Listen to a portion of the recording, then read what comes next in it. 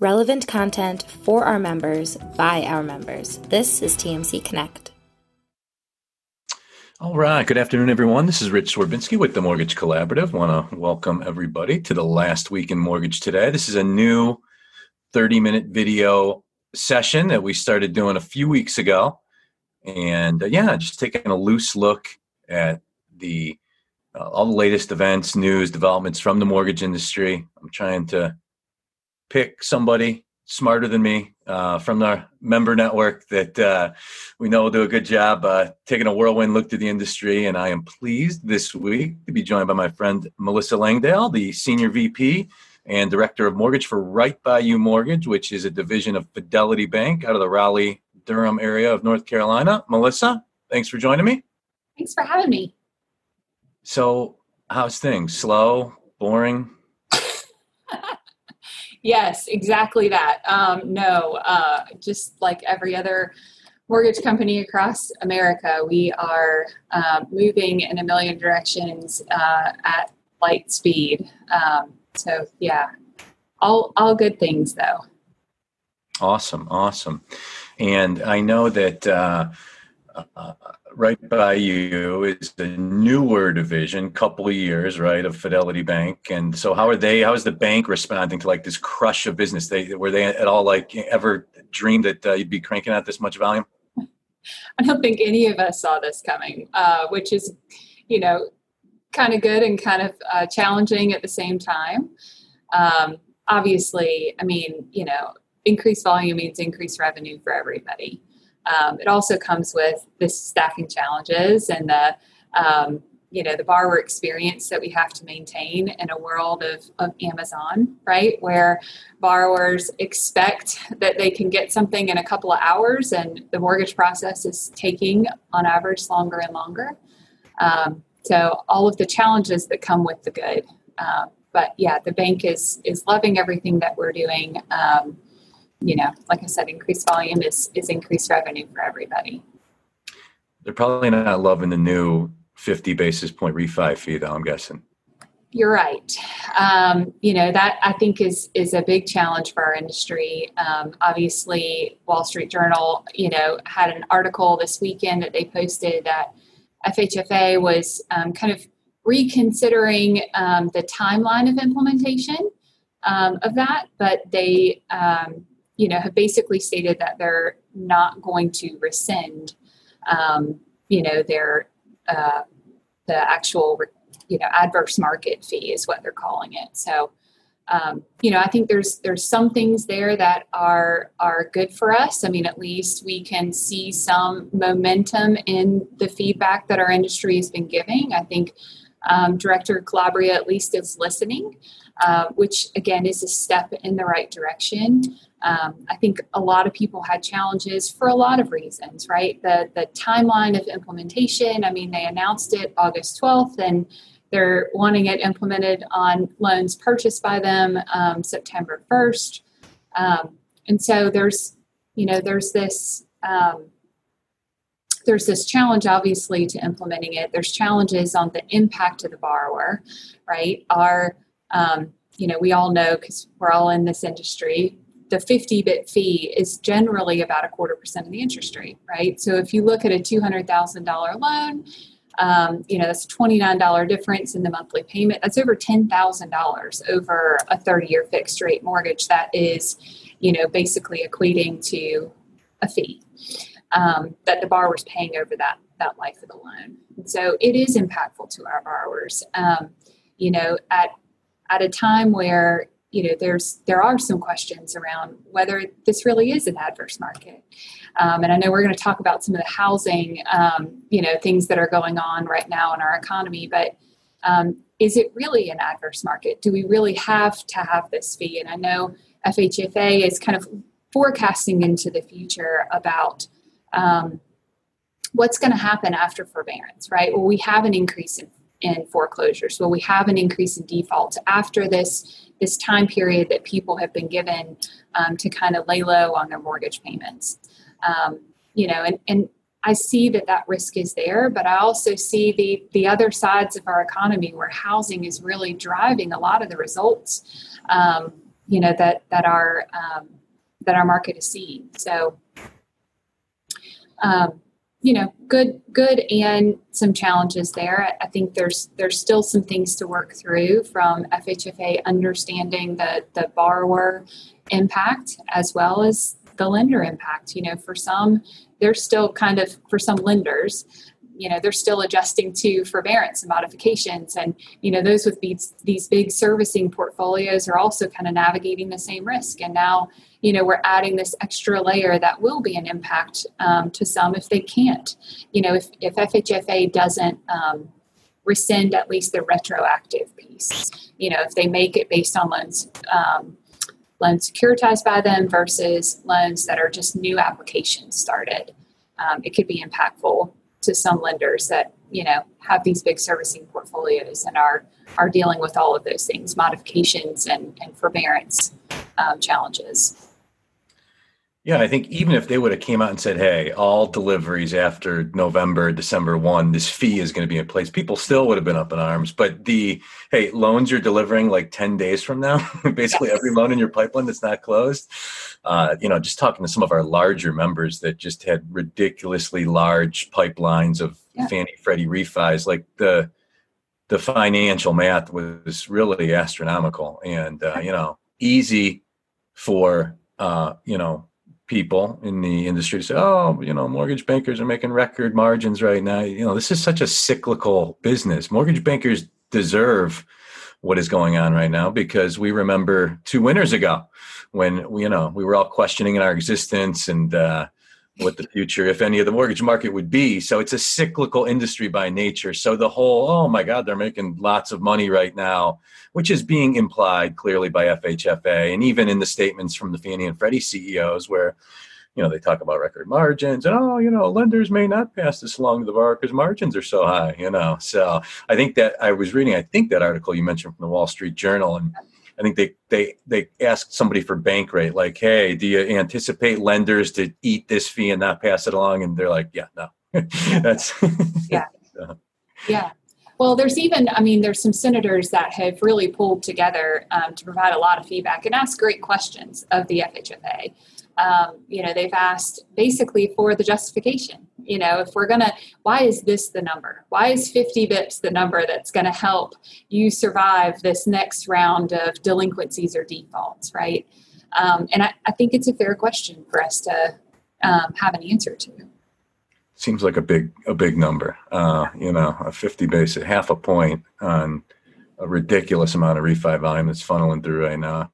Yes. I'd hoped that we would be talking today about breaking news that the fee was delayed. And what I'm hearing is that they are considering not rescinding it, but a delay of implementation for either September 1 app dates or October or November 1 funding days, which would make more sense. I think November 1 fundings with the agencies or September 1 app dates, either would be fair, would allow lenders to price it into the loan.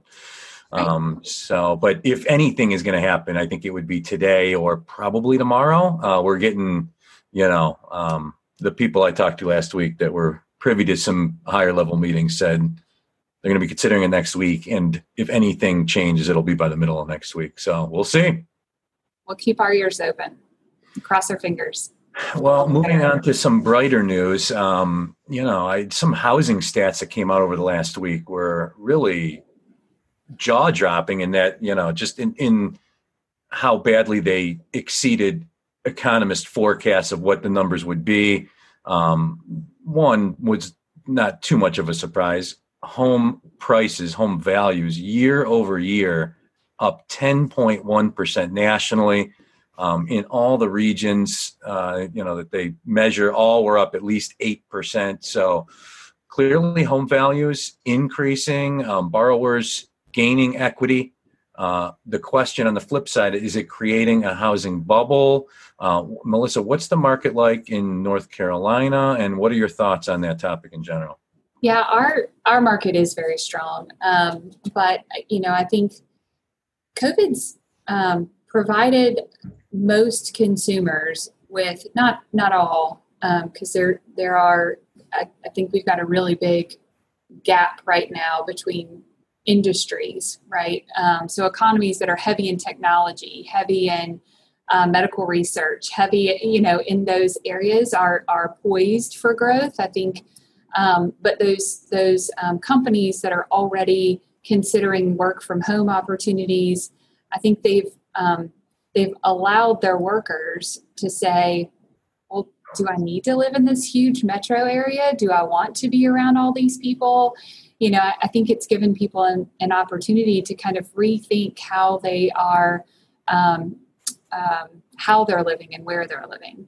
And so what we're seeing in some of these markets like North Carolina, that's very medical research driven, very technology driven, even education driven, that there's more people are relocating here. So our housing is booming because of, kind of suburban sprawl, so to speak. So we're seeing more of that because of it. I think there's also layers of low interest rates for a long time that are causing people, there's housing inventory shortage, right? So it's causing people to hold on to their homes for longer.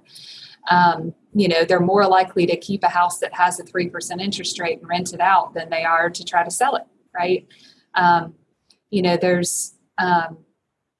There's all those layers that I think are going on right now. I think it's causing, in some cases, new construction to be a good opportunity for folks, but they also have challenges right now with a rising cost of construction costs, right? Because their suppliers are shipping in their supplies, and the cost of all of that is increasing as COVID has happened. So you're where people originally approached construction as new construction is as being a little bit more affordable right now, because rates are lower and they can kind of build what they want to build. The cost of construction, I think that affordability gap is going to grow a little bit over the coming probably 12 months. In fact, we have some builders in our marketplace that are already building in escalators into contracts. Wow. Yeah, the National Association of Home Builders released a report over the course of the last week or so on just the second quarter home construction activity. And the one item of note that I saw in there, custom home builds really skyrocketing right now, especially in May and June. And the column that I read attributed it to one, just what you were kind of hitting on, the pandemic and giving people a stronger sense of the value of home, their home, being home a lot, wanting a nicer home, wanting to make your home what you want it to be, but also the work from home dynamic. The biggest driver of new custom home builds was people that wanted to custom build a home that could be set up for them to work really effectively from home long term. So one of the things I think we'll see change, as a result of everything going on this year. I agree. I have builders that talk to me about buyer requests being very different right now. They're looking that open concept feel that everybody has loved for so long. They're actually looking at more segmented areas so that they can have space to be able to work at home and have children at home doing schoolwork, and maybe multiple spouses working at home, right? So there's a little bit of a shift in what people are looking for from a custom build. And they're looking for it not necessarily in, downtown areas where we used to see so many people wanting to be close to everything and being able to walk, to places. It looks like there's a little bit of a shift in what people are asking for. In fact, I'll share a story with, I have a women's group that I meet with on a monthly basis that's in the market here. And one of them has a nephew from New York that is young. He's young 20s. And he has shared with her that, all of his friends, and I don't think he's alone, which is the reason I'm sharing the story, that all of his friends are considering relocating to suburban areas where they can have land and they can have, they're 20, they don't have households formed yet, right? But they're already considering where they can live that provides a better quality of life and gets them away from the hustle and bustle of downtown. So I think we're going to see a shift and where people are building and how people are living in the future too. So true. A lot of the trends that were emerging are now changing. And yeah, no different here in Cleveland. One of the biggest, criticisms of the city of Cleveland over the course of the last 15, 20 years, it's just there's not a lot of people. We're not a lot of people living downtown. That really has changed over the course of the last 5, 10 years. But now, yeah, I think you're going to see some of the other trends that you mentioned start to develop. So interesting stuff. But then another number that came out this past week was existing home sales. So which was, I think it was like 27.4% over month. So over June's numbers, 8.8% year over year. Some of that obviously is kind of like the delayed spring buying season that is now kind of shushed into summer. But a lot of other indicators that seem to say that purchase activity, that we probably have already absorbed the quote unquote spring buying season here with these busy last couple months of home purchases, but that really strong home purchase trends are going to continue as we go into the fall. What are your thoughts on that, and what are you seeing in the North Carolina market? Well, I think probably everybody on this call that's a builder is seeing that in their market. Most markets right now, the purchases are growing at an equal pace, and in most cases as refinances. Our world is no different. I mean, we're seeing people continue to want to buy. Now, it's affordability, right? It's also because rates are so low, but it also is opening people's eyes to opportunities to buy second homes. If they're going to quarantine and they're going to, have to be in their home for so long, maybe they need another place that they can get away to. And so we're seeing a trend in second home purchases as well, which is just an interesting shift in more and more people going that route. We talked about our economy in North Carolina. I mean, because we are so driven with some of the technology and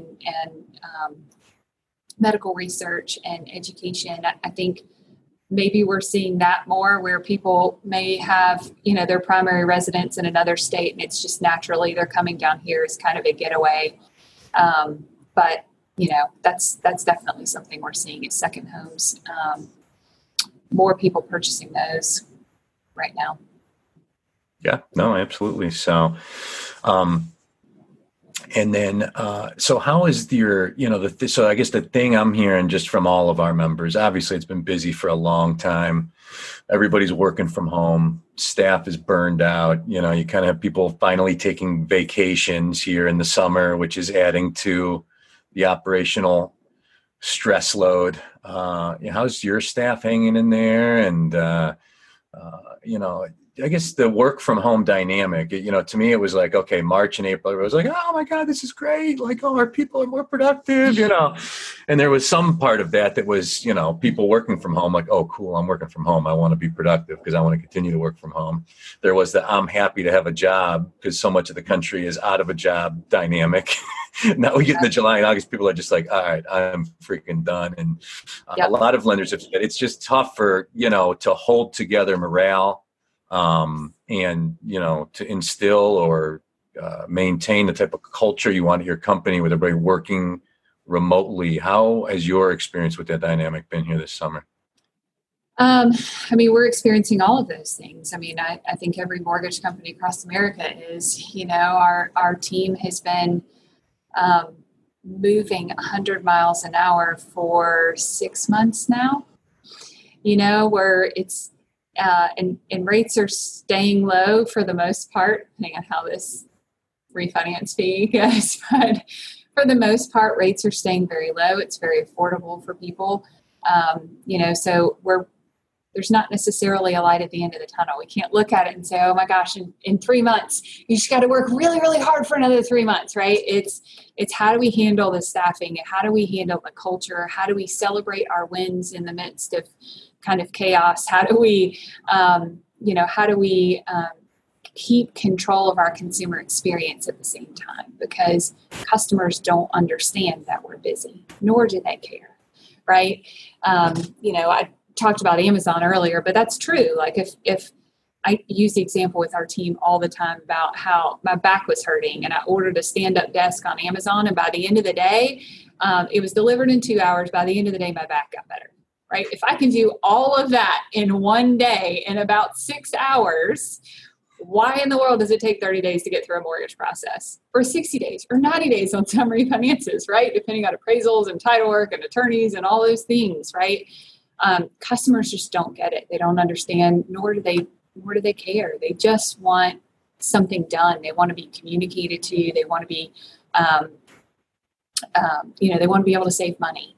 And so we talk a lot about making sure that even though we're busy, even though we're pulled in a million directions, even though our team can sometimes feel like they're on an island, because in some cases when they're working from home, they are, we've got to constantly think about that consumer experience. So we share with our operations team our social survey results, right? They're a TMC partner and been a great partner of ours. And so we share those things with our operations team because they're a big reason we get 5-star, reviews. And so it gives them an opportunity to see the consumer at the end of the process, to remind themselves, okay, this is the person that we're working for. This isn't just a loan in the process. I know I'm super cheesy. But this isn't just a loan in the process. It really is a customer that needs our help. We're helping people save money. We're helping people access their equity. We're helping people renovate their homes or build their dream home or create a lifestyle that works better for their family right now, right? As they're working from home differently and all of those things.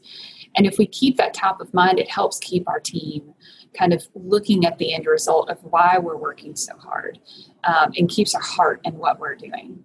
Now, we do a couple of things to just help continue to connect our team. We've rolled out some, and y'all are probably going to laugh because we're just rolling this out, but we rolled out instant messaging, and it sounds silly because I think a lot of places had it before, but we were all hunkered down in one place because remember, we're only 2 years old and we've been building all of this, and our foundation really was our culture and our team and everything that we've been doing up until this point. So I wanted somebody to walk down the hall and build a relationship rather than, kind of connect via IM. But as we've grown so fast, we've had to do that.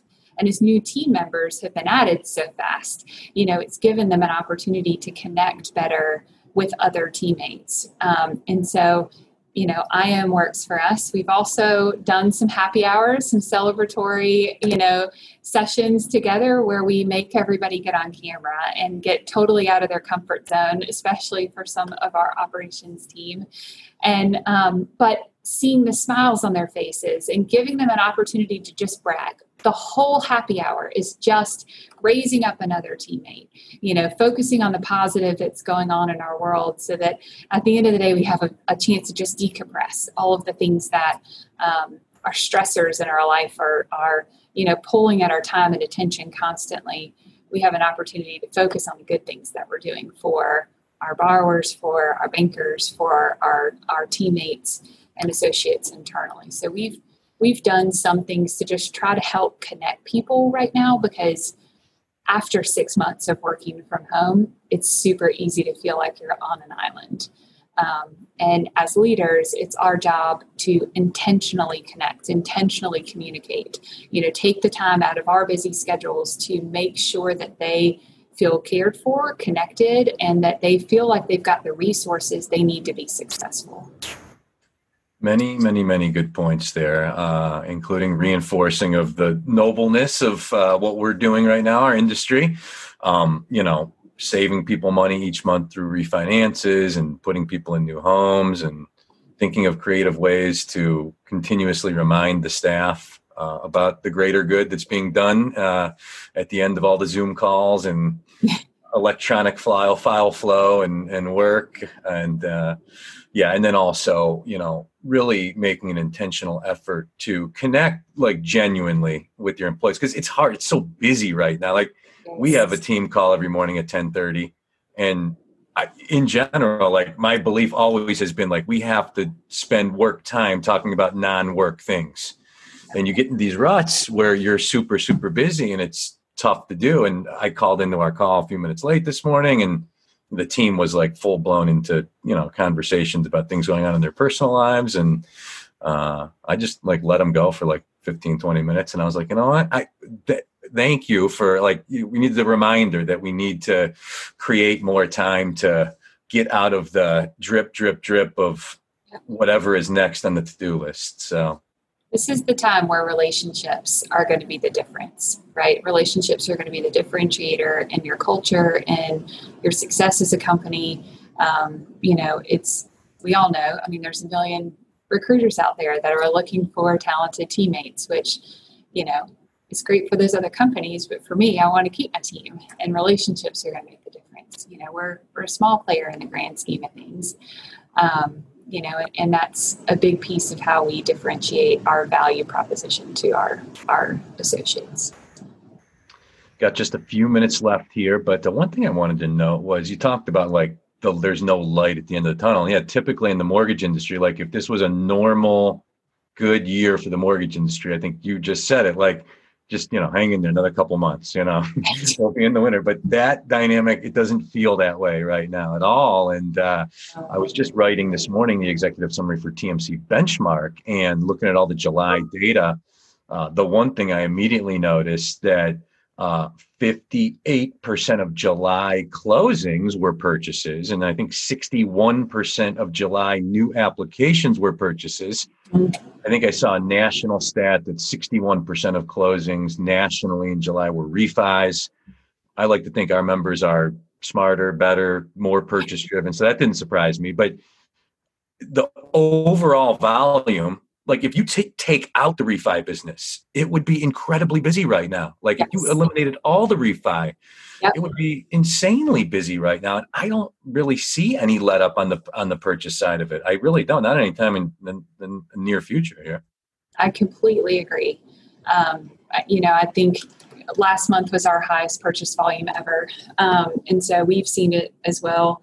I just think people are that there's the effects we talked about earlier, right? That kind of pent up demand from the spring market delay.